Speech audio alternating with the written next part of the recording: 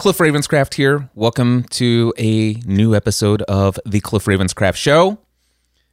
And this is going to be unlike any podcast episode I have ever produced. And I feel led and called by God to record this episode. Many of you know that my journey, my story of how I came to be in the situation that I am today, full-time self-employed online business, how that happened through a journey of podcasting and all of that good stuff.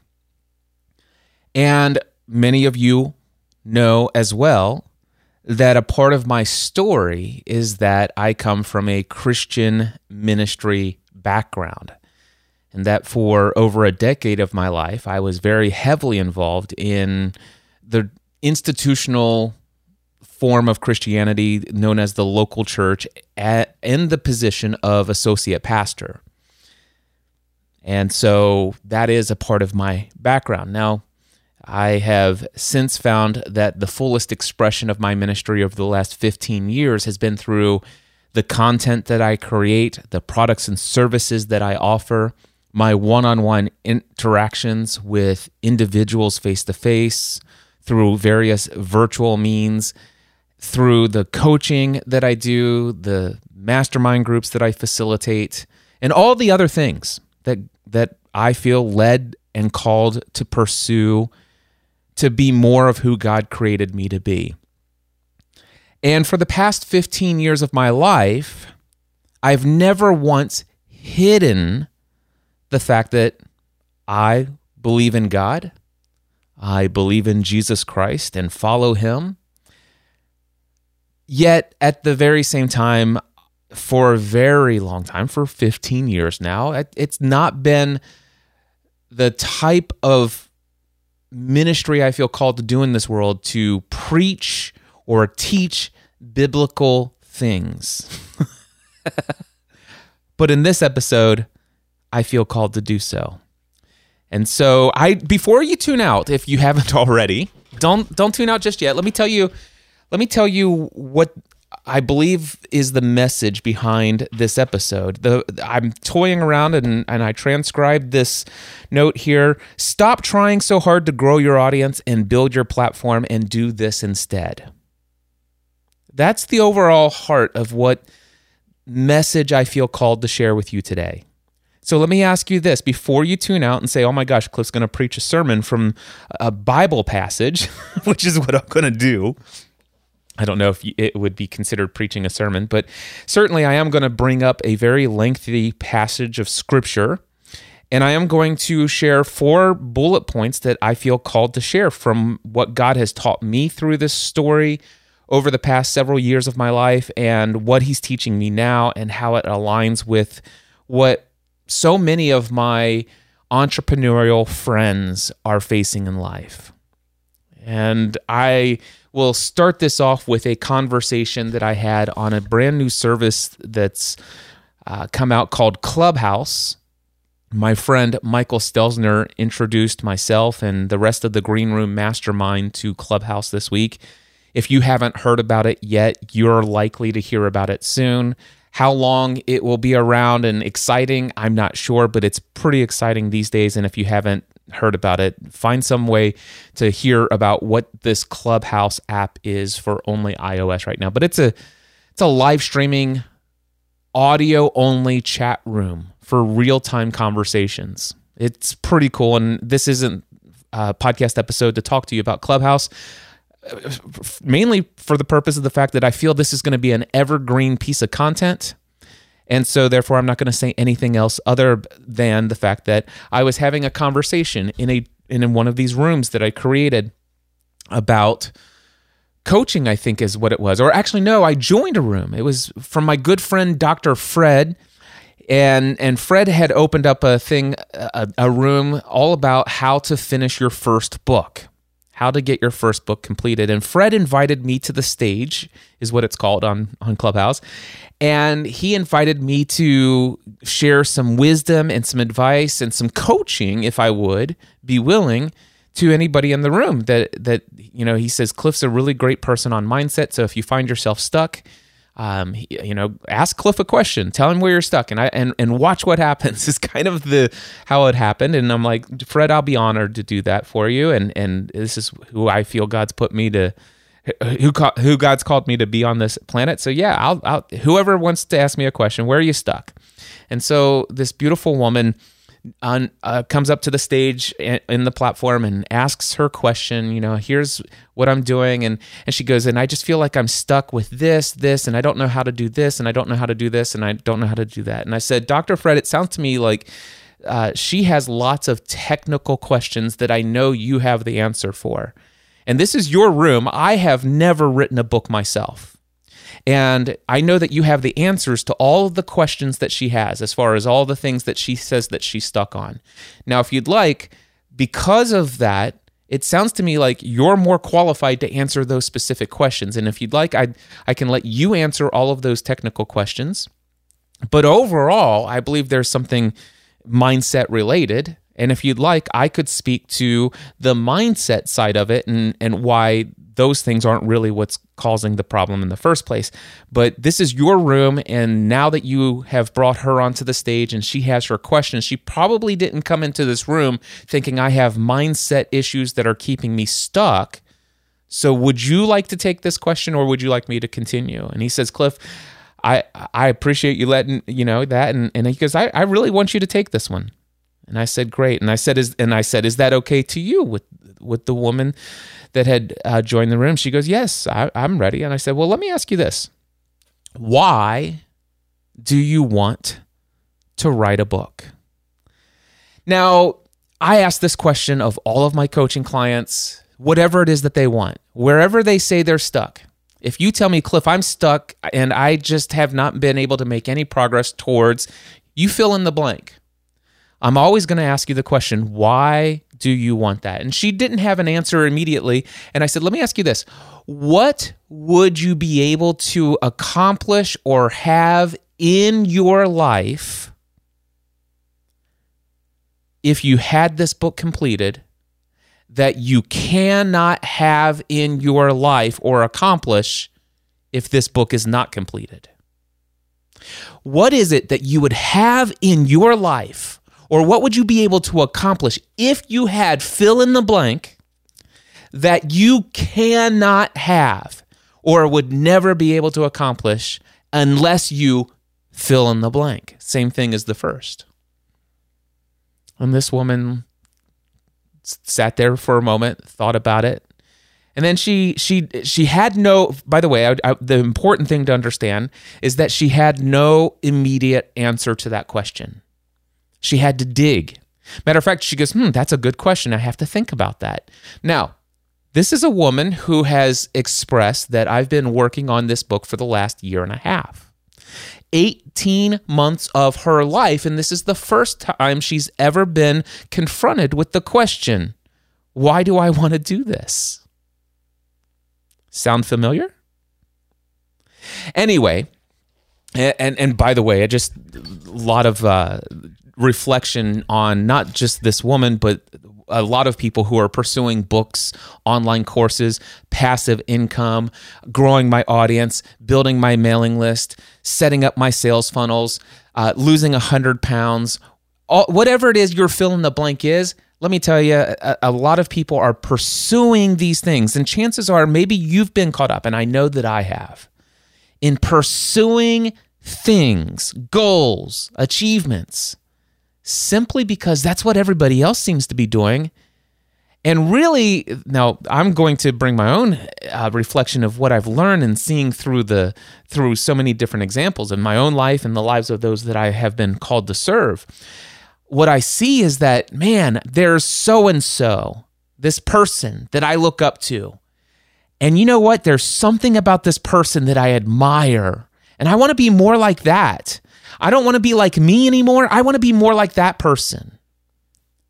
And that oftentimes is a feeling. That person seems to have more peace. That person seems to have more financial security. That person seems to have success every time they launch something. People just flock to them magnetically, like it doesn't matter. It's just like everything they touch turns to gold. I want that. And so I think that what I need to do is fill in the blank, write a book, start that online course. You get the picture, right?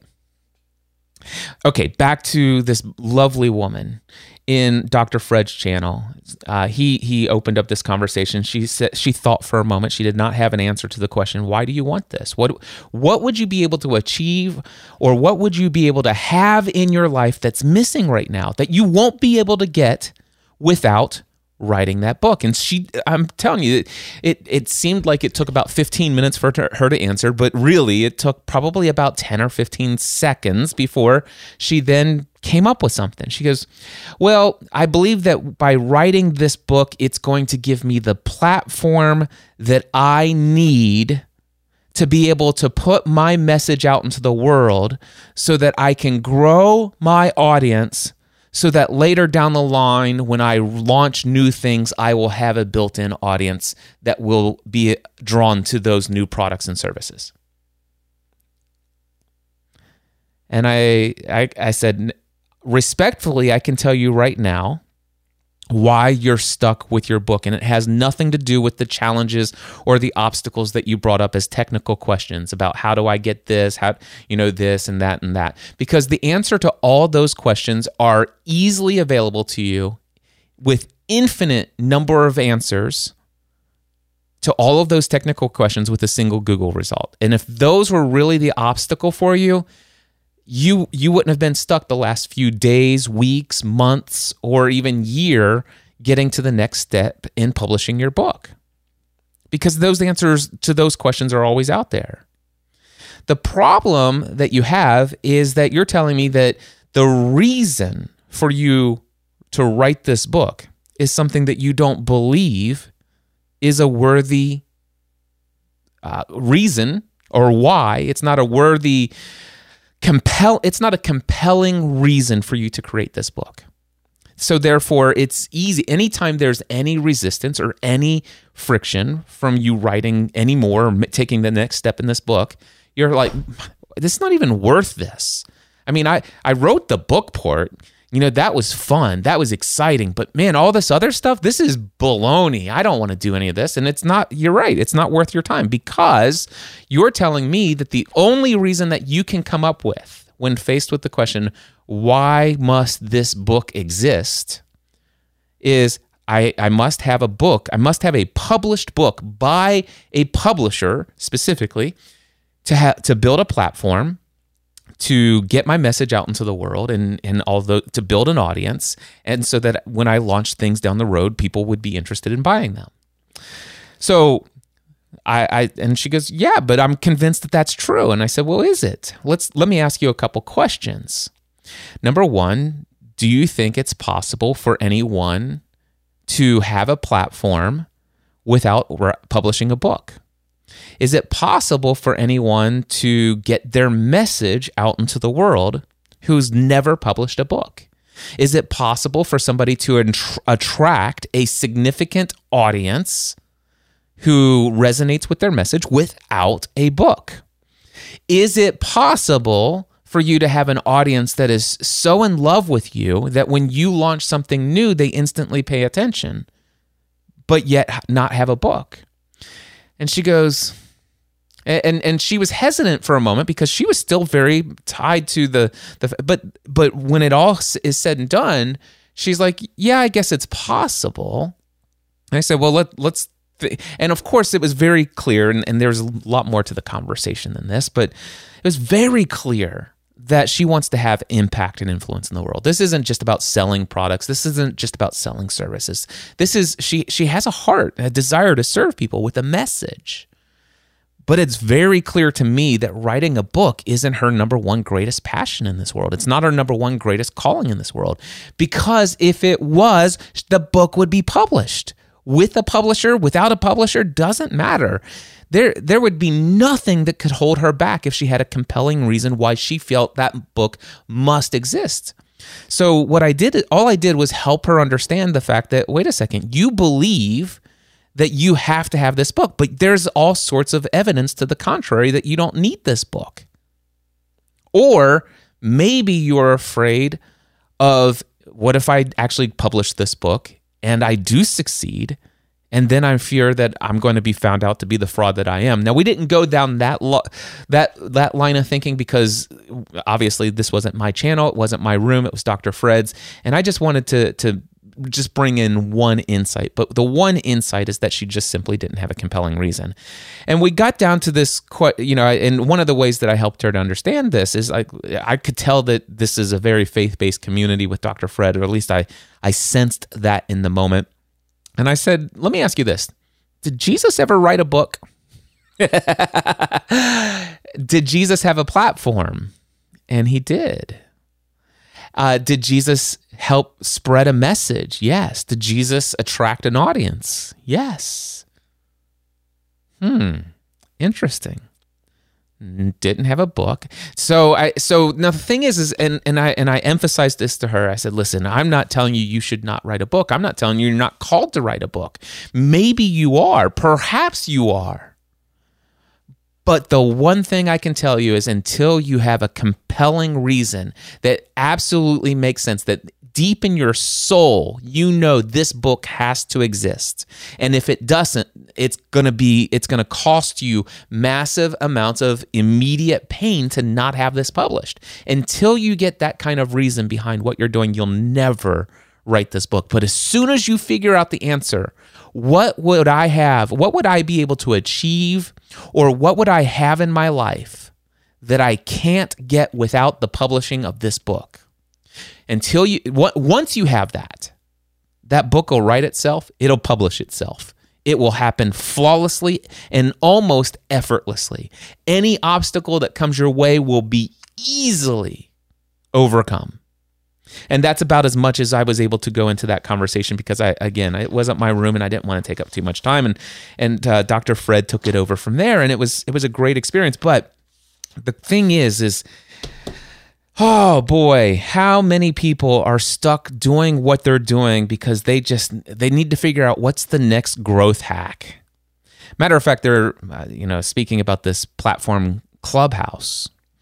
Found myself in many conversations with people. How can I use this early access? The fact that I'm in on the ground floor on something. It's been a long time since there's been a ground floor of something to get on. And right here is how you can game the system to get as many followers as possible. And there's a lot of people who are inside of this platform called Clubhouse. And I've been inside of there and noticed that seems like some people are investing somewhere between 8, 10, 12 hours a day inside of this online platform called Clubhouse. And let me tell you, there are some strategies and techniques that you can employ that will help you grow a massive following if you were to do these things. And I even felt myself like, oh my gosh, it's been since the early days of Twitter since I've actually felt a temptation to go chase after the tactics and the strategies of growing a quote-unquote social media following inside of this app. I was tempted to start employing some of those myself. And then I was reminded, no, Cliff, no. Stop it. Stop it. That's what I kept feeling inside. It's like, don't. Use this platform, play with it, have fun with it, but let me lead you and guide you is what Father has been speaking to me. And so I think that is enough background for what is going into this episode. Stop trying so hard to grow your audience and build your platform and do this instead. Okay. So I recently finished a 6-day virtual live event with Tony Robbins called Date with Destiny. And it was a pretty powerful experience. I think I talked about that in the previous episode to this one of the Cliff Ravenscraft Show. And I think that may have been episode number 653. Let me just pull this up here, TCRS. Yeah, so episode 653, Date with Destiny. That is something about operating code. That was a powerful experience. Now, I will tell you that during those days are incredibly long. Tony's a little bit insane with his schedule. And so I got very much out of my standard typical routine. And I was into a beautiful routine of waking up early and having hours before the sun begins to shine, spending time with my Father in heaven, and just learning so many wonderful things and spending time in meditation and prayer. And then all of a sudden, for 6 days, I'm out of it completely. And I'm like, okay.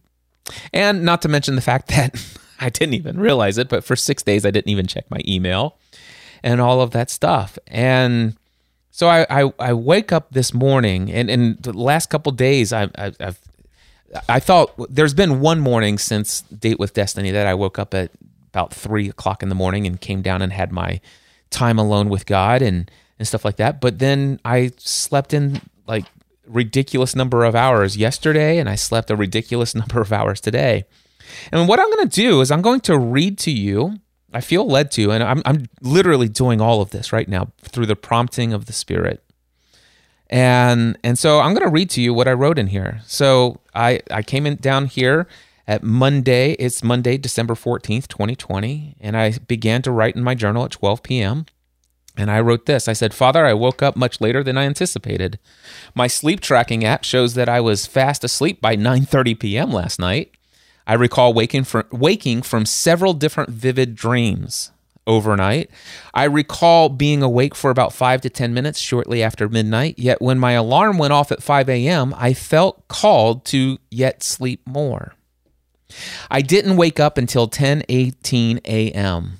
I am incredibly thankful for the amount of still/restful sleep, 4 hours and 4 minutes, and deep sleep, an additional 3 hours and 33 minutes, that I had overall. I'm thankful that you are teaching me valuable lessons like it's not my routines or my streaks or my records that make me valuable or worthy. A quick glance at my email shows me that Danielle has made an announcement that in Basecamp that she's leaving the Next Level Mastermind AM group this week. Also, I saw a text from Paula asking for some advice about some podcasting gear. And I also see that a recent text has come in from Neil O'Reilly. In spite of all of that, let's see. In spite of all, okay. So in spite of the fact that, here it is, I didn't get up between 3 and 4 a.m., which normally is something I feel really good about doing. I slept in until 10 a.m. in spite of the fact that I did that. In spite of the fact that there is a message to the group from Danielle that I've not yet read how she explained to the group, that she's leaving the Next Level Mastermind and stuff like that, and what any follow-ups, and the fact that I wanted to get in there and let people know that how we're going to handle the room. I haven't done any of that yet. In spite of that, in spite of the fact that there are 94 emails waiting for a response from me in my email inbox, and in spite of, and I just put et cetera, all the other stuff, in spite of all of that, I still have not been robbed of the peace, joy, love, and fulfillment that I have found within, and that I know and trust that the source is in or is you. I was tempted to have anxious thoughts this morning. I was tempted to kick into gear, or actually kick into high gear is what I wrote, and quote unquote, make things happen. Yet I felt your voice calling me to cling to your peace. I felt you call me to my own quiet and solitary place where I could have communion with you before going about any of my work/ministry today. I now feel led to transcribe the following. And then I felt led to go and find this story that has spoken to me on multiple occasions about just Jesus's example of knowing what to say yes to and what to say no to. And the funny part is I never really paid attention to the story that's told right before it and the story that's told right after it. Instead, I always focused on this one place where Jesus got up in the morning after healing a lot of people, and the disciples came and said, "Hey, where have you been? Everybody's looking for you," and expecting him to come back and do more of what he's always done. And he says, "Listen, no, we go get your stuff. We're going to the next town and village. That's where we're supposed to go next." That's what I've been focused on. But today, I felt Father teaching or calling me, prompting me. He says, "Cliff, I want you to go look at that, and I want you to go look at the story behind it, and I want you to look at the story after it." And I'm like, and in my mind, I'm thinking, well, wait a second. The New Testament, these aren't like a narrative. It's not like all in order. See, one story could literally be days, weeks, or even months after the next story that's being talked about. And I'm going to take a drink and not edit this out. Hold on. Thank you. So, but anyway, what I realized, I had to go and look, where is this story that I keep looking up all the time? And I found it in Mark chapter 1. And the story that I always feel called to look at is Mark chapter 1, verses 29 through, let's see here, through 39. Is that right? Yep. 29 through 39. Mark 1, 29 through 39. The interesting thing, though, is I did as I felt prompted in my spirit to do this morning. I went and looked at the story before, and it turns out that the story before and the story after, well, the story after could be argued that maybe it was a different time period, but it's like, listen, it's that day and immediately after this. And so this is all in conjunction with one another. So I'm going to read. By the way, every verse that I'm about ready to read to you is coming from the NIV, the New International Version, except for verse 41, because in verse 41 it says Jesus was indignant, except for the fact there's a footnote that says there are some translations or some sources that say that Jesus had compassion. And there's a little bit of a difference between indignant and compassion. And so I'm going to read from verse 41 is going to be from the Passion Translation. Everything else, though, is NIV. All right, here is Mark chapter 1, starting with verse 21. They went to Capernaum. Now, who's they? It's Jesus' new disciples. If you look up earlier in Mark chapter 1, it talks about Jesus calling his disciples, and so they're starting to follow him. So they went to Capernaum, and when the Sabbath came, Jesus went into the synagogue and began to teach.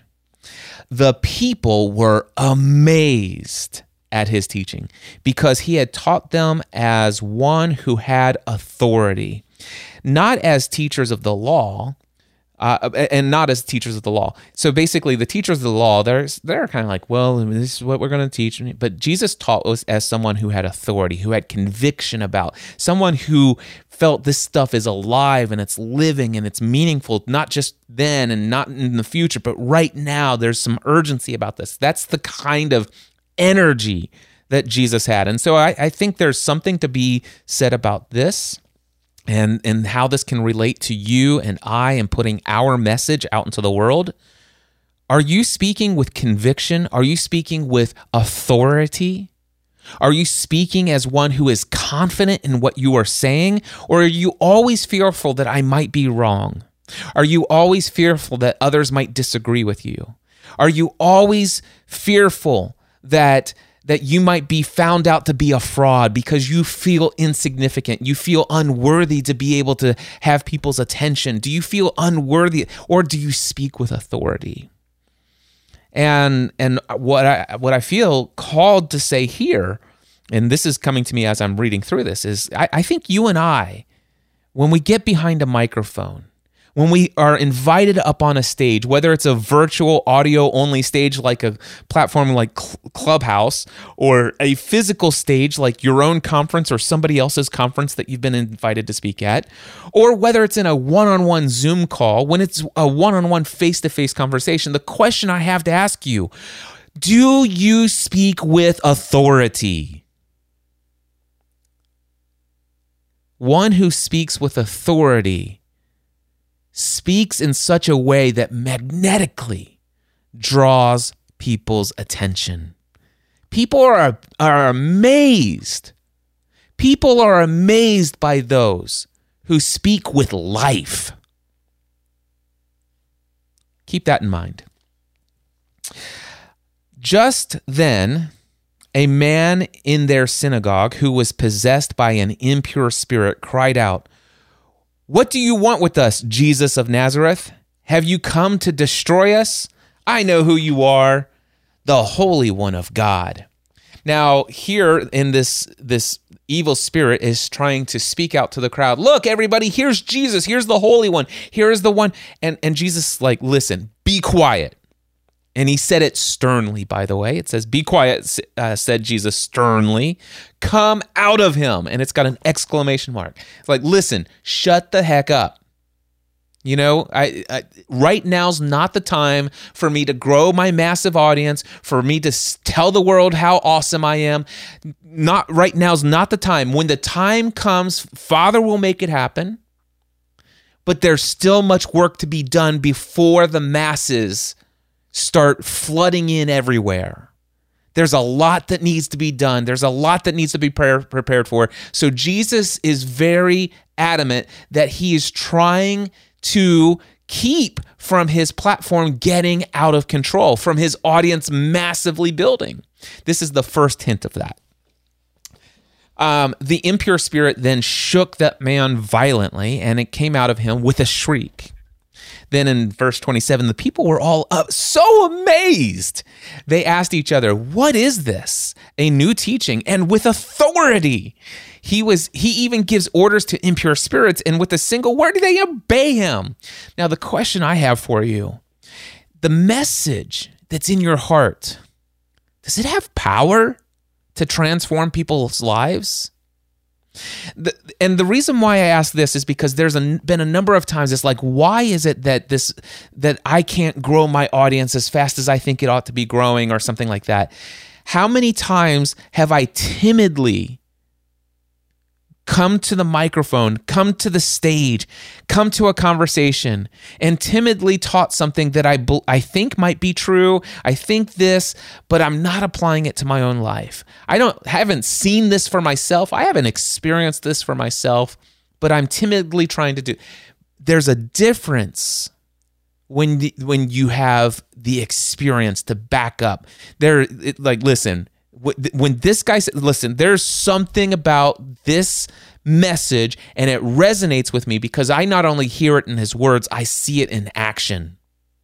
I see the results of his words transform lives. I've seen him use these words, and some of this has happened in my own life. It's like, listen, I've seen Cliff leave his insurance career and go through the most challenging financial situation and yet end up victorious. I've seen Cliff almost die in the hospital and yet see that instead of, giving up after a year and a half, 2 years of up and down fitness and just saying, what the heck? I'm going to die eventually.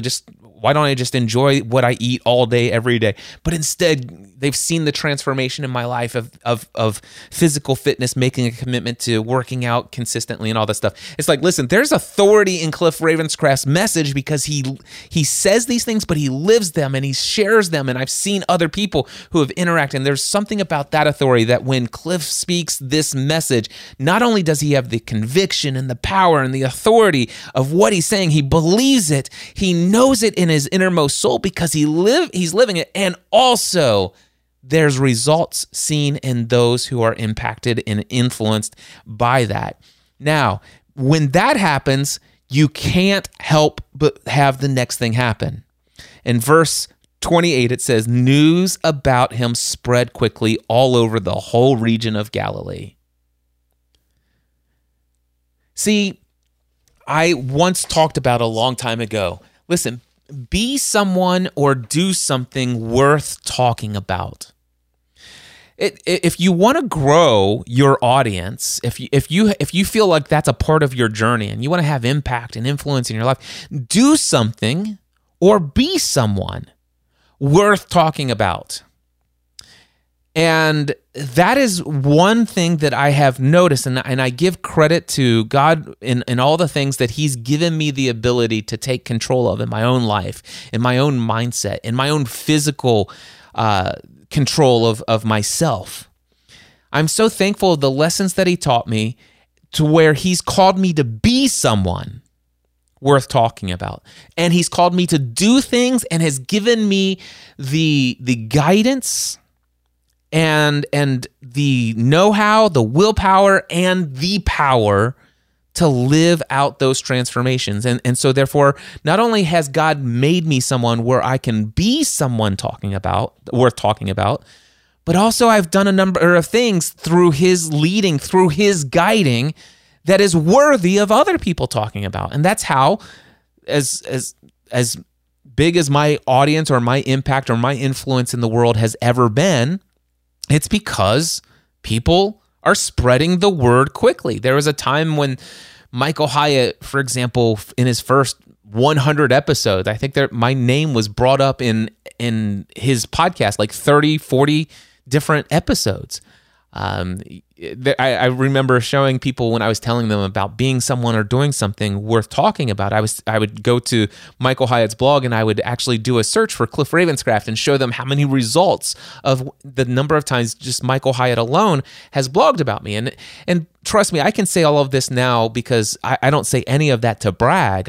All of that, by the way, has happened in spite of some of my very dangerous personality flaws of my previous search for significance in this world. I used to get so much significance and I used to feel so good about myself and I used to feel so worthy of your attention because of how much Michael Hyatt has talked about me. And I don't feel that anymore. Matter of fact, if those things never happened, if Michael went and deleted all of those posts and he removed all of those episodes off of the internet, it wouldn't bother me in the least. So I don't say any of that to amaze you, but what I say is that, man, when I think about the number of times where God has massively, exponentially increased my following or my influence or the exposure of my message, it's all been in spite of my own desire to make it happen.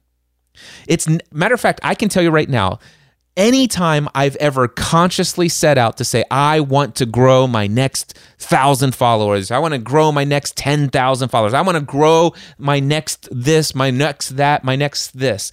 And when I have allowed that to become a focus of what I do next, it's always failed.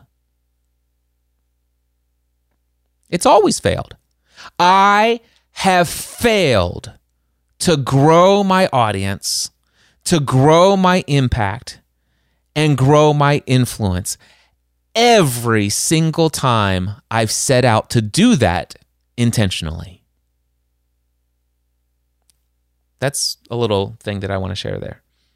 But any times when I have simply followed what I feel that Father, my God, has led me to called me to, because I can't not do it, that I can't seem to have the will to get out of bed unless I do fill in the blank. That's the kind of passion. That's the kind of compelling reason why that I do many of the things that I do. And when I do things and focus on those things, and not for my own benefit of seeing my audience grow, for my own significance and my own financial certainty of the future, when I'm not focused on my own financial certainty and when I'm not focused on my own significance in the eyes of others, I've always seen increase. And just to give you an idea, creating this podcast episode, here I am. I'm literally preaching a sermon in a podcast episode from the Bible. Now, I can tell you right now, this is not what one does when one is interested in massively growing their audience. It's not. But this is, you know what? This is what I felt called to do today. This is what I felt compelled to do. It's 2:32 p.m. I haven't touched my email. I haven't touched haven't looked at social media. I haven't done anything. All I did, and I didn't get up at 3 o'clock in this morning like I normally would love to. That's a part of what I'd love as my routine. No, I woke up at 10:18 a.m. this morning. Do you think I felt guilty or ashamed of that when I had such a strict? No, that doesn't matter to me. But you know what? I came down and I did what I felt called to do, which is like, God, I want to spend time with you first. That's what I'm tempted to feel anxiousness about the fact that I slept in so late today on a Monday. I'm so tempted to feel anxious about the fact that, Stephanie would have definitely woke up and worked out with me at 7 o'clock this morning, but I was still in bed. And there's so much to do. So much has occurred. Look at my email inbox. Look at this messaging that, do I need to control the narrative of how, of what's going on with one of my members who's been in the Next Level Mastermind since June of 2018 and is leaving, and she's announced it publicly to the group, and this Wednesday is going to be her last thing. And don't I need to get in there and do this? That's what I feel called to do right now. I want to control. And he's like, listen, do you trust me?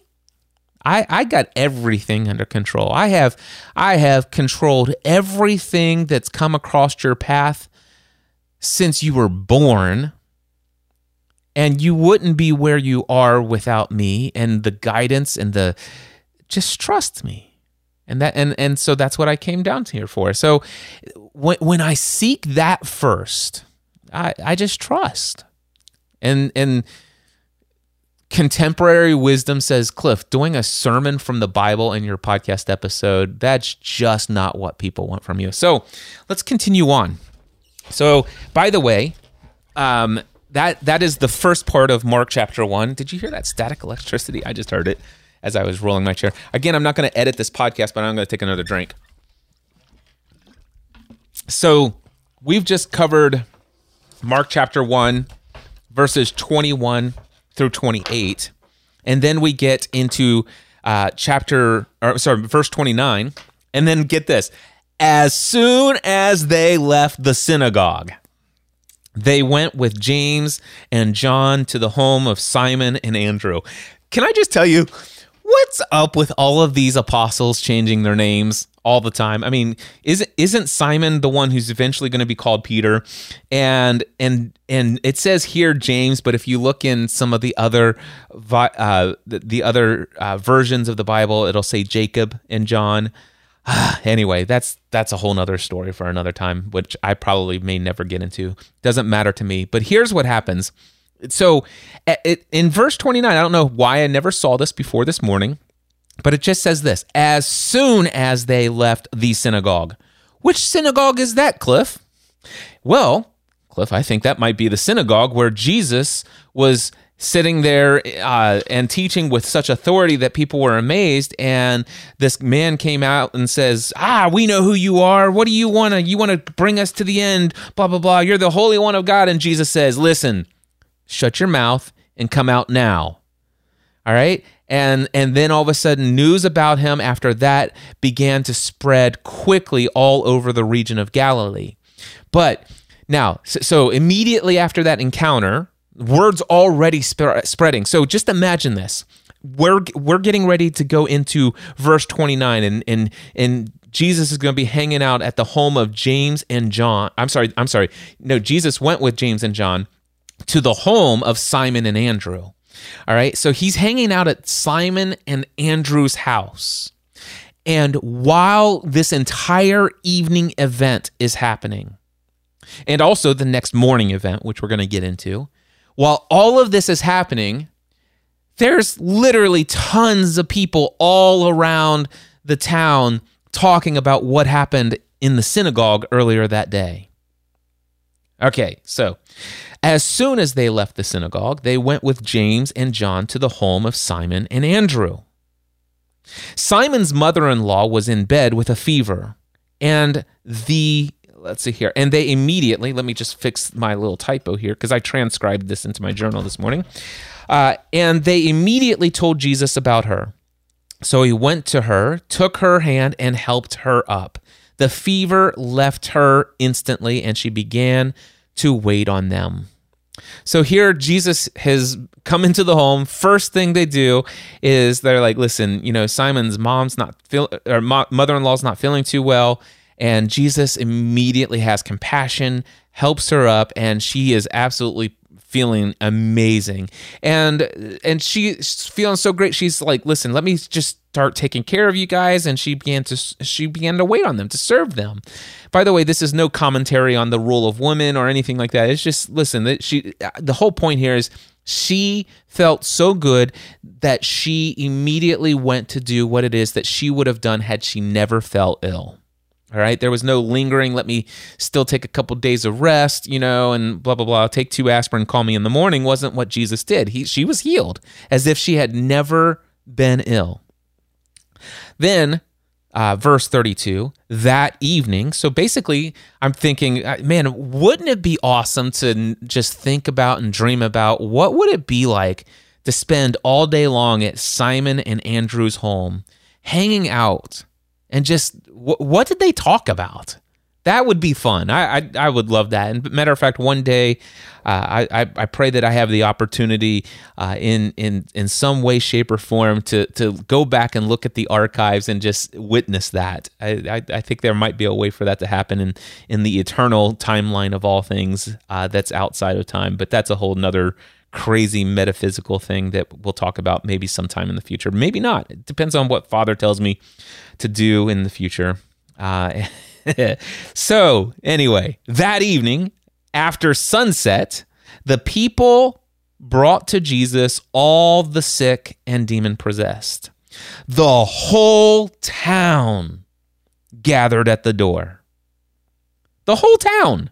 So imagine this. All of a sudden, it's like, listen, after sunset, it's like, okay, Jesus, there's a line around at the door. In fact, they're gathered around the whole house. I mean, this is like the whole town is here. And so in 34, we see that Jesus healed many who had various diseases. He also drove out many demons. And get this, but he would not let them speak because they knew who he was. It's very important. Jesus is still doing things to keep these demons from saying anything and revealing more about the power and the importance of who Jesus is and what his mission in the world is. Listen, there's still much that needs to be done. And Jesus knew, because he had a practice of spending quiet, solitary time with the Father. He knew that now was not the time, and he did everything in accordance with what he felt his Father in heaven was telling him. He's like, listen, it's not time. You're going to have opportunities to heal people who are sick, but demons are going to be cast out. And I can imagine that in previous alone times of solitary prayer and meditation, he sat there and Father says, listen, you're going to cast out demons. You must not let them speak. You must not let them reveal who you are. And so it's with that understanding that I go into this scripture and I see that Jesus would not let them speak because they knew who he was. Then my favorite part of this story is this. In verse 35, very early in the morning, while it was still dark, I like the Passion Translation says, hours before the sun began to rise. Jesus got up out of bed. That doesn't say out of bed, but I would imagine he was in bed. Got up out of bed, left the house, or maybe he was on the couch. Do you think maybe he was on Do you think he was on Simon's couch? I don't know. Was he laying on a little was he laying on a bean bag? Was he laying on a sleeping bag? I don't know. It's fun to think about that. But anyway, very early in the morning, while it was still dark, hours before the rising of the sun, Jesus got up, left the house, and went off to a solitary place where he prayed. And prayed, this isn't some rehearsed prayer. This is communion with Father. I imagine this. Some of it may have been verbally he's saying things. I don't know. Some of it, I imagine that he's just sitting there silently, and in his heart, his in his soul and in his spirit is communion with Father, much in what might be seen in what's known as Eastern philosophies version, like Hinduism, Buddhism, more like meditation, where one is silent before the presence of God. Anyway, that's a little bit of a stretch. And if I were really concerned about what people thought about me and growing my audience, I probably wouldn't have said that.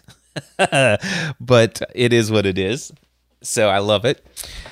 Anyway, so very early in the morning, while it was still dark, Jesus got up, left the house, and went off to a solitary place where he prayed. And this, I just feel prompted right now to say that this, if there's anything that Jesus gave us as an example, this is the one, I believe, the most important things that Jesus has compelled me to do lately.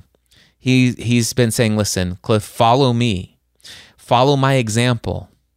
And yes, I have been, I haven't heard him say, Cliff, I want you to wake up early in the morning while it's still dark, hours before the sun rises, except that in the last several weeks, actually several months now, in the past 3 months, I have been experiencing this thing where I wake and this isn't to impress you. I'm just telling you, I just want to give you an example of what's going on. I promise you, if I was trying to impress anyone, I wouldn't be publicly recording this episode and publishing it. So, but one of the things that's been going on is I set my alarm for 5 a.m. because I like to have a good early morning routine. But I typically go to bed somewhere between 8:30 and 10:30 is when I'm in bed and or going to sleep. So somewhere between there. And I find myself waking up usually between 3:27 or it's 4:27. There are 3:20 or I think it's 3:27 or 4:27 has been most times, and it's like literally I instantly wake from a vivid dream that I instantly recall and remember as if it were real, and then all of a sudden I look at my watch and it's either 3:27 or 4:27. I would say that happens about 80% of the time. Other times, it's just random times between 3 o'clock in the morning and let's just say 4:30. But I always wake up and I'm instantly aware, instantly awake, instantly wide awake, and I jump straight out of bed. And there have been a number of times where I don't hear his voice audibly, but I hear Father speak to me many times, as clear as any words that any humans ever spoke to me. Sometimes he says, listen, this is what I want you to go do. And he'll tell me, I want you to go journal. I want you to go read this passage. I want you to look this up. I want you to read from this book that I've brought into your life. I want you to study this material that you recently ordered. And he leads me. He guides me. And many times when I'm journaling and I write a prayer, this again, I'm not here to impress anyone, so I might as well just tell you, but recently I'll be in the middle of journaling a prayer and Father asks for the pen and he begins to dictate inside of my spirit. I feel what he tells me to write down on a piece of paper. Sometimes those things are for me and he's like, Cliff, this is what I'm saying to you. Here's what you need to know. This is what you need to hear. This is what I want you to do. This is what I'm doing. And occasionally, and it's only happened 2 or 3 times, he'll actually dictate a message from him through me to one of my clients. It's the most awe-inspiring thing I've ever experienced in my relationship with God. And that's happened a number of times. So and I experienced this a lot at that, somewhere between 3 o'clock in the morning and like 7 o'clock in the morning or 6:30 in the morning. It's like there's something that's going on in that time. And so this is something naturally, since I've had this spiritual, what I'm calling reawakening, this has been my experience. Now, my Tony Robbins Date with Destiny threw me way off schedule. And I have had one 3 a.m. time with God since Date with Destiny, which has been, it's been 4 or 5 days now. And the other days, I can't imagine what's been going on, but 13, 14-hour sleep sessions. And I'm not lazy. It's not that. But in this morning at 5, my watch on my alarm went off at 5 o'clock. And I was in a very vivid dream. And I woke up, looked up, it's like, oh, it's 5 a.m. And I literally sensed Father say to me, go back to sleep. I have more to do inside you. It's kind of like that. I didn't hear those words, but go back to sleep. There's more rest to be had. Something like that. But it was go back to sleep. And I did. And I woke up at 10:18 this morning. Anyway, so verse 35.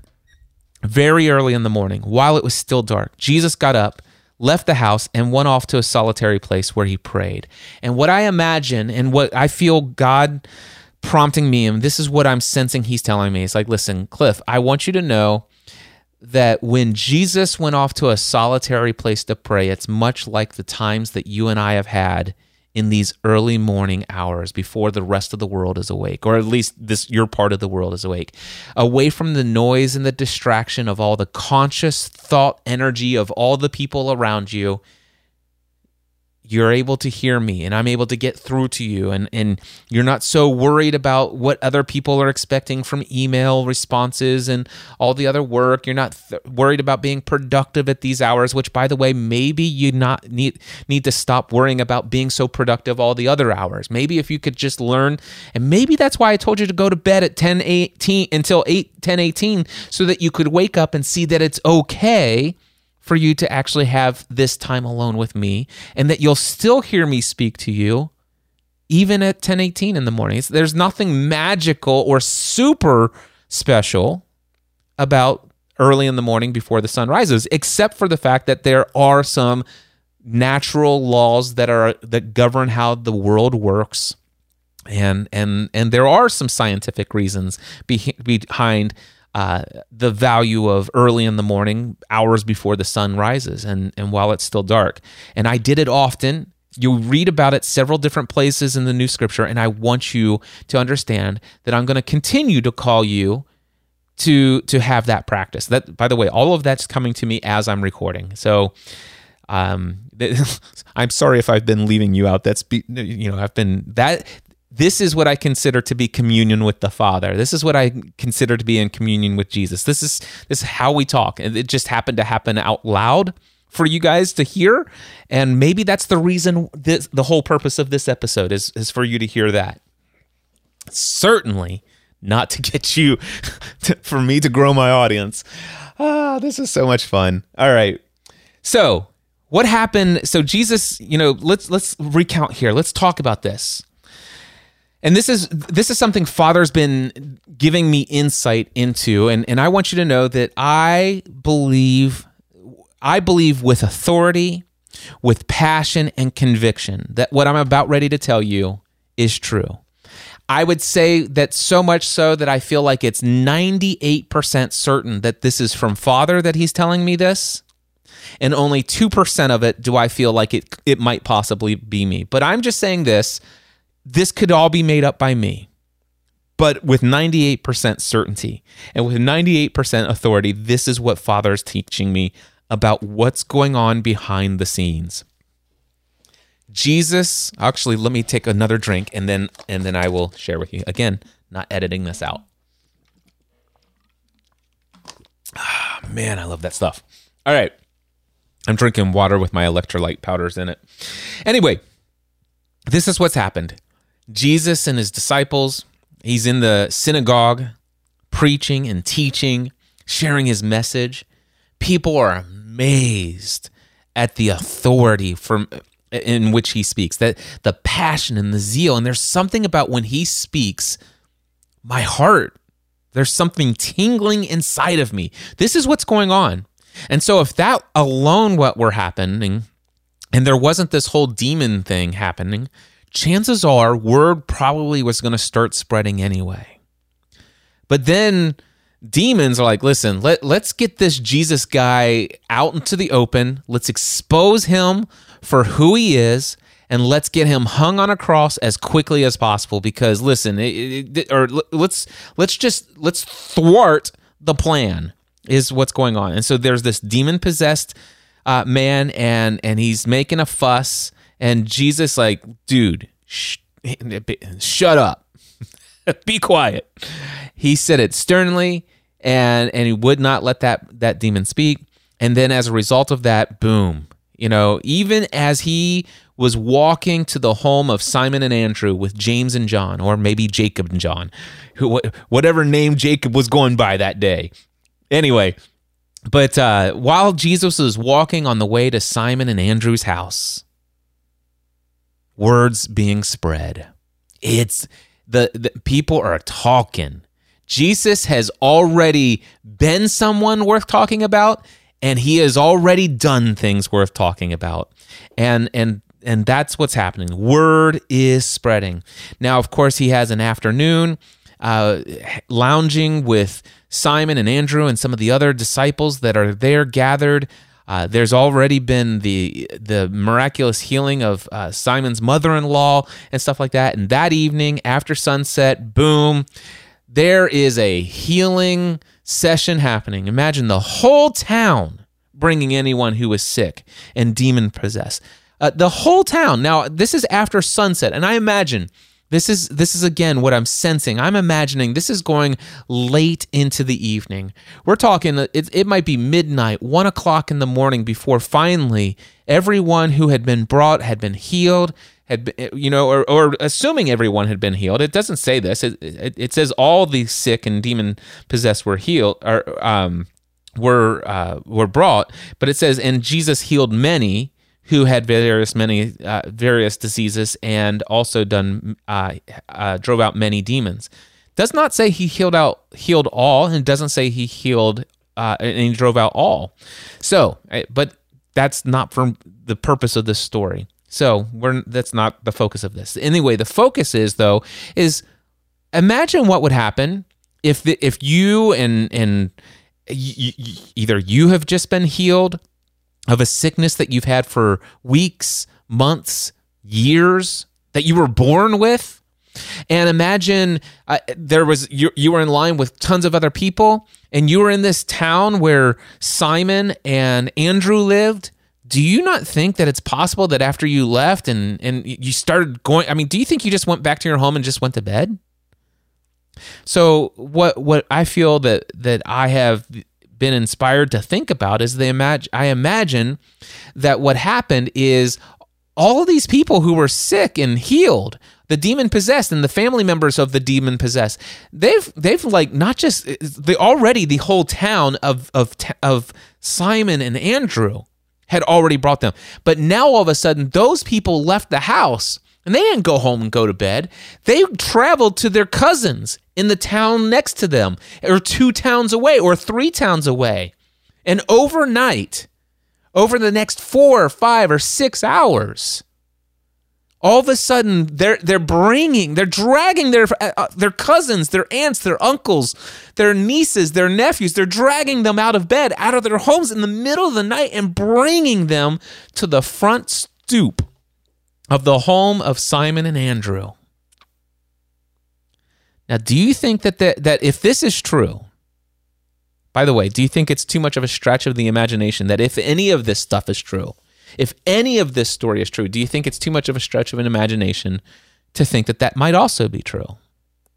So, and by the way, I don't know it to be true for sure because it's not written here, but this is what my imagination leads me to. This is what I sense is happening here. And there's some indication to it in the next verses when I get there, in verse 36. But still, I just want to imagine for just a moment, nieces, nephews, aunts, and uncles, and other relatives, grandmothers, they're all, literally brought from 2 villages away to the home of Simon and Andrew, waiting for the sun to rise over the hills. And when that happens, Simon and Andrew are going to open up the front door of their home, and just like the night before, Jesus, the expectation of the people The expectation of the people is that Jesus will sit there at that home and heal everyone that they had brought overnight. The expectation of the people would be that. Not only that, but what about Jesus' followers? What about Jesus' disciples? What about the people who are closest to Jesus? What about their expectations? I think their expectations also is that Jesus would wake up and go down and continue to do the ministry that he is supposed to do in this world, which is clearly more of what he did the night before at that location. So though the people at the door had their expectations of what Jesus should do that morning, and the disciples had their expectations of what Jesus should be doing that morning. And this reminds me of the number of times when, hey, Cliff, you've done insurance. I've invested in teaching you this thing, and this is the work that I've called you to do. Who are you to think about going out and doing podcasting as a career instead of this lucrative career? You talk about job security, job certainty, financial certainty for you and your wife and your 3 kids. Who are you to think about giving up this absolutely most financially secure job that anybody could ever dream of? And to go out and risk all of that to go start your own business doing something where you've never even had a business before. Who do you think you are? And people are predicting that podcasting is dead. What are you doing?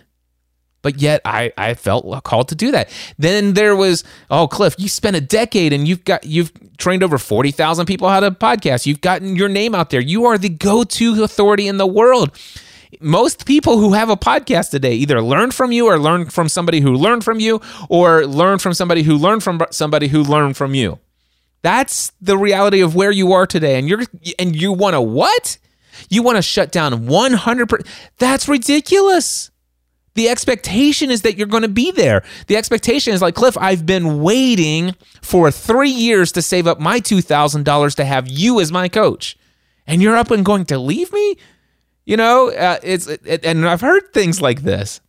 And what are you? The expectation of the people was that Jesus would wake up and do the same and finish the work that was sitting at the door. The email inbox,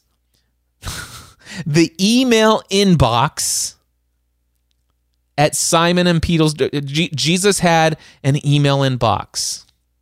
Matter of fact, I want you to imagine this. This is just coming to me. Jesus wakes up and he takes a quick glance. He hears some rustling outside. All right, and it's like ping, and there's a new email that's sitting right outside the inbox of the door. It's like, from Josephus's great uncle. Hi, Jesus. I stand at your door, outside of the door of Simon Peter's. I heard what you did for my nephew, Josephus, and he's come to wake me up in the middle of the night and says that you can heal me of my chronic back pain that I've had, and this is why this is important. Please keep me, please heal me like you did them. And then all of a sudden, right behind Josephus and his uncle is the next person, and the inbox is piling up. So, and then very early in the morning, while it was still dark, Jesus gets up and left the house and went off to a solitary place to play. Now, again, I could be making all this stuff up, but I imagine Jesus had to sneak out the back door, maybe even had to sneak out a window. I don't know, but my hallucination is that Jesus did not walk out the front door of Simon and Andrew's home, because I feel like there might have been some people camping out there. All right, so here we go. Verse 36, Simon and his companions went to look for him. And when they found him, they exclaimed. Now, I wanted to just make sure that I understood the heart behind the word exclaimed when the New International Version translators decide to use the word exclaimed, because they didn't say said. When they found him, they said, No, they exclaimed. And so the meaning of the word exclaim is to cry out suddenly. And it also says, especially in surprise, anger, or pain. Now, I don't think that they cried out in surprise. Like, oh my gosh, I can't believe you snuck up on me like that. I don't think that that was the exclaiming. And it's like, I don't think it was an exclamation of pain. Oh man, that hurt. No, I believe that they cried out suddenly in anger. When they found him, they cried out suddenly in anger. Everyone is looking for you! Exclamation mark. When they found him, because of their expectations, dude, what's going to happen? Do you know how many people are out there? And dude, this is our opportunity. We want to follow you. Called us to follow you. You told us we'd be fishers of men. People are coming. This is happening, dude. You are the thing. Word has gotten out. Look at this. These people. This is clearly the expectation. God obviously wants you to do this. Where have you been? Everyone is looking for you. They are exclaiming in anger. And then verse 38, Jesus replied, "Let us go somewhere else." What? He didn't defend himself. He didn't defend his time alone with Father. But it's very clear that it's clear to me that Jesus felt compelled to wake up that morning without an alarm, because I'm pretty sure he didn't have his Apple Watch charged fully before he went to bed that night. Just a little facetious this and there. But anyway, but he woke up. I feel like he just like he normally did, he felt compelled. He woke from a dream. He felt the voice of Father saying, "Come to me. I've got some things to talk about, the next steps, the things that I have for you next, the things I want you to hear from me today." And during this daily download with the Father, with this communion, this time alone with Father says, "Listen, okay, so good job on keeping that one demon quiet in the synagogue, except, word's getting out. Last night you did the best you could to keep those demons quiet. That's awesome. But word spread out. Matter of fact, as you probably saw, the people are already gathering out outside of the door. Now listen, there's going to be all sorts of people that expect you to respond to their emails.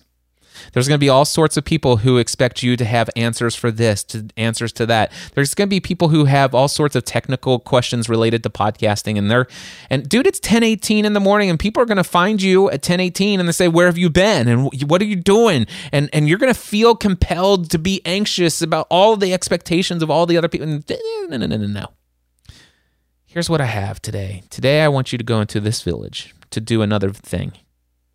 I want you to preach this message today. From the time, remember that scripture? That scripture is the one I want you to teach today, and here's the reason behind that scripture. And I want you to specifically talk to these people about these things. That's what I have for you today. See, that's what I imagine that time of prayer, that communion with Father was all about. So when Simon and his companions went to look for him and they found him, they exclaimed or cried out suddenly in anger, "Where have you been? Everyone is looking for you." Jesus replied, said, "Listen, let us go somewhere else, to the nearby villages, so I can preach there also. That is why I have come. So he traveled throughout Galilee, preaching in their synagogues and driving out demons, is what 39 says. But anyway, verse 38, Jesus, let us go somewhere else. And I would imagine he's like, listen, let us go over here to this nearby village so that I can preach there. That's why I have come. And in fact, I think, do I have...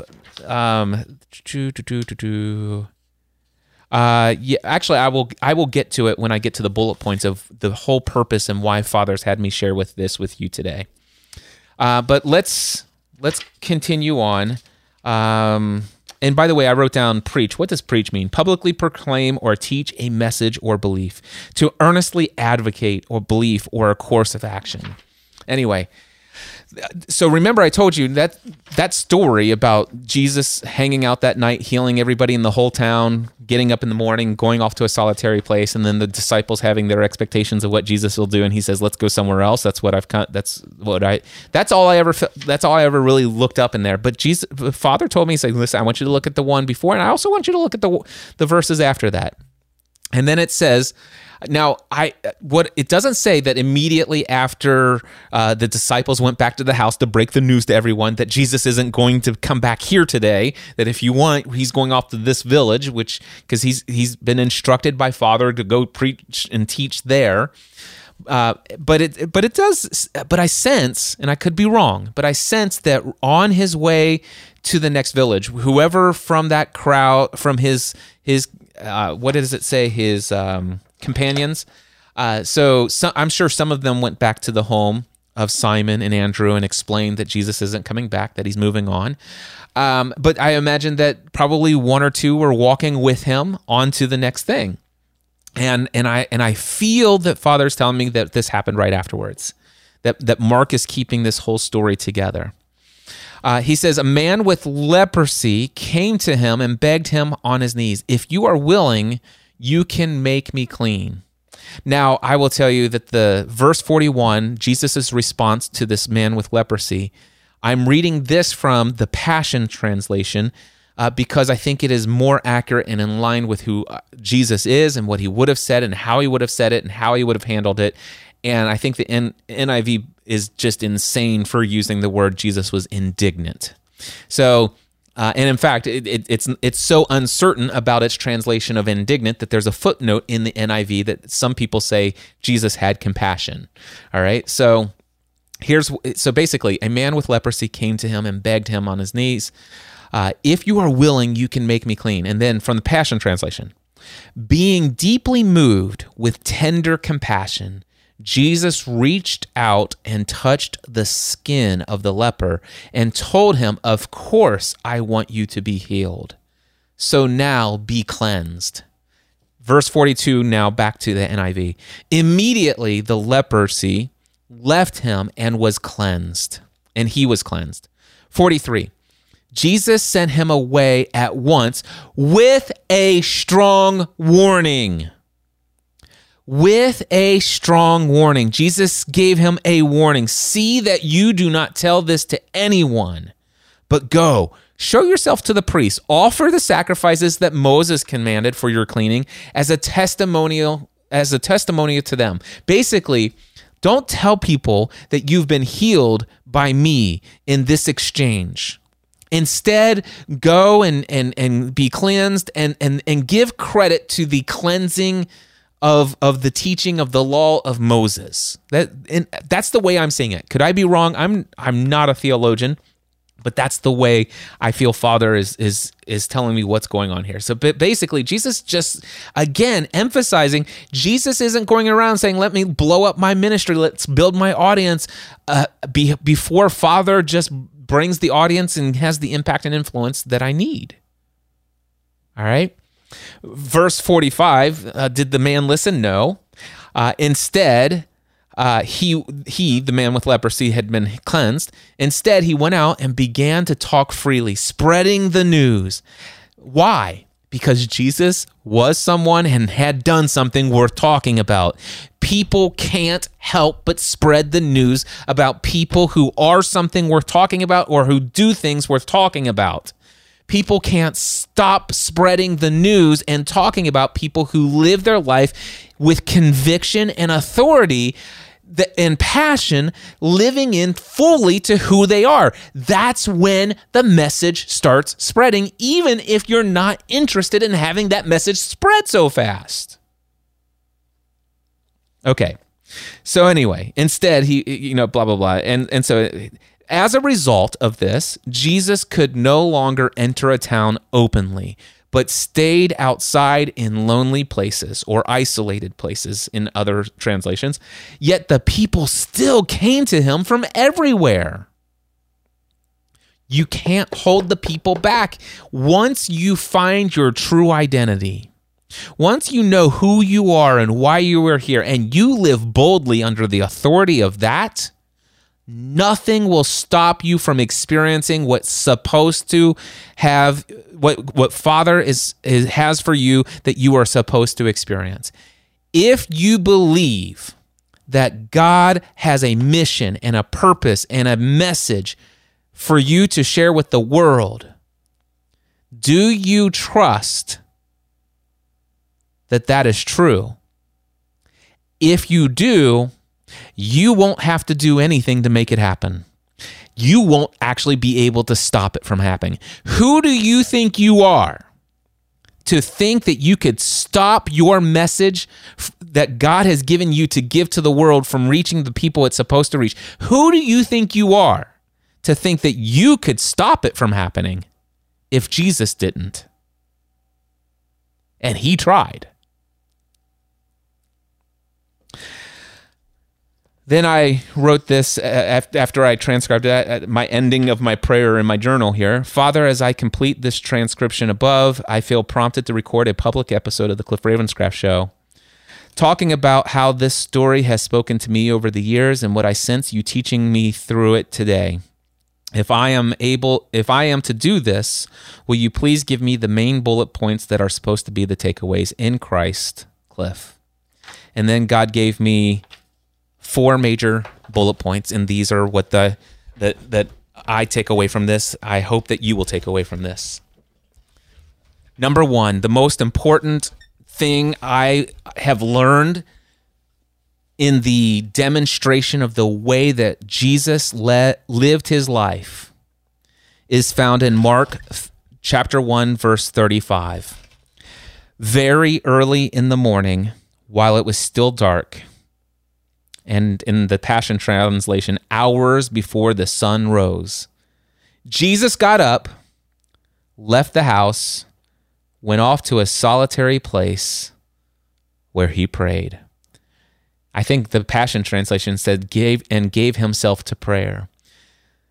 And the way that I feel that this speaks to me, very early in the morning, while it was still dark, Jesus went to a solitary place where he could be alone with Father, where he could be away from all of the noises and distractions of the day, where he could be away from the distractions of all the people and their expectations that are building outside the front door of the house, or in the email inbox that's piling up, or the social media posts that are waiting for you to check first thing in the morning on your phone, or the calendar things that are going to immediately start getting your mind into gear about where you're going to show up and the things you're going to do and the actions you're going to take to achieve all those goals that, quite frankly, many times, Cliff, you haven't even asked me if they're important and a part of the mission for which I've put on your earth today, on for you to be in this earth today. Meditation and prayer. Bullet point number 1. If there's one thing Father has been teaching me, is like, listen, Cliff, I want to speak to you. I am speaking to you. I have been speaking to you from the day you were born until now. I have always been speaking to you.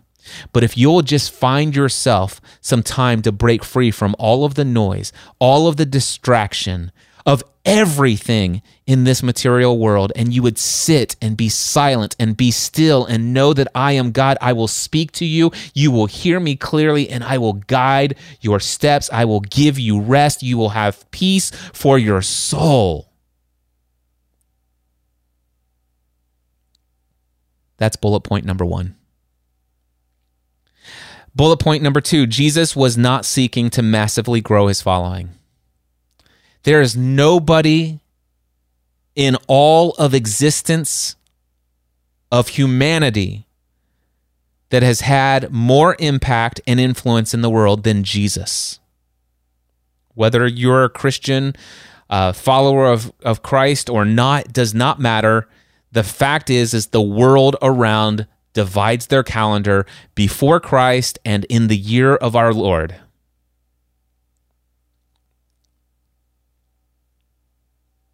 Jesus has had more impact and influence in the world than anyone else. And yet, bigger crowds often made it more challenging for him to actually have the deep impact in the hearts of a few who would ultimately be the ones that would exponentially spread his message throughout the world. My question is this your message? Or is it Father's message? If it's Father's message, do you require all of the recognition? Do you require all of the attention, the appreciation, the fame, the significance? And by the way, I'm not speaking to you, I'm speaking to me. These are the things that Father has been talking to me about. Cliff, if I've put you on this earth and I wake you up on a Monday morning after telling you to go to bed and stay asleep until 10:18 in the morning so you can't wake up and claim that I got up at 3 o'clock this morning because I'm so awesome, but instead you slept in until 10:18, and I can still speak to you if you'll come to me in a quiet and solitary place. And if I put on your heart a passage of the scriptures and I want you to speak my message to my people, not your people, Cliff, my people, is it my message or yours? And I will call the ones to be called. And there's nothing you can do, Cliff, to keep the message from spreading as long as it's my message you're spreading. You may or may not be talked about. You may or may not be praised by people. Sometimes you may be praised by people. Sometimes you may be shouted at, crucify him. But none of that matters.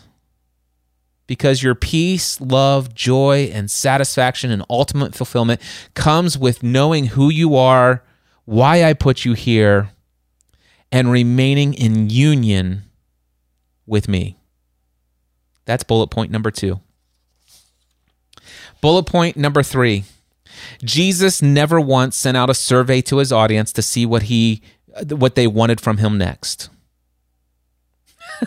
Jesus never once sent a survey to his audience to see what they wanted him to do next, what they wanted more of. In Mark chapter 1, verse 37, when they found him, they exclaimed, "Everyone is looking for you." No. Instead, it was through Jesus' communion with Father that morning. He was reminded that morning of who he is, why he's there, and he got his marching orders for the next 24 hours, the next day. He's like, listen, we have to go. The Passion Translation says it like this: we have to go on to the surrounding villages so that I can give my message to the people there, for that is my mission. Now that, by the way, that's my mission of the day, or that's the mission of the next few days. Father has told me I am not to stay here with the crowds of people who have gathered at the door of Simon and Andrew. Is that right? Anyway, no, I got my marching orders. I'm not here. I'm not going to live up to the expectation. Just because this is what I did last night doesn't mean that's what I'm supposed to do today.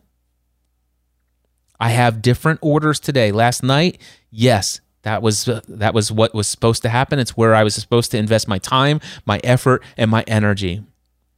And this morning, I came to be restored in union with Father and to get clear instructions on what to do next. And it's not check my email inbox, open up that front door, and then just start working on it nonstop until it's time to go to bed. And I didn't once take time to be with Father today.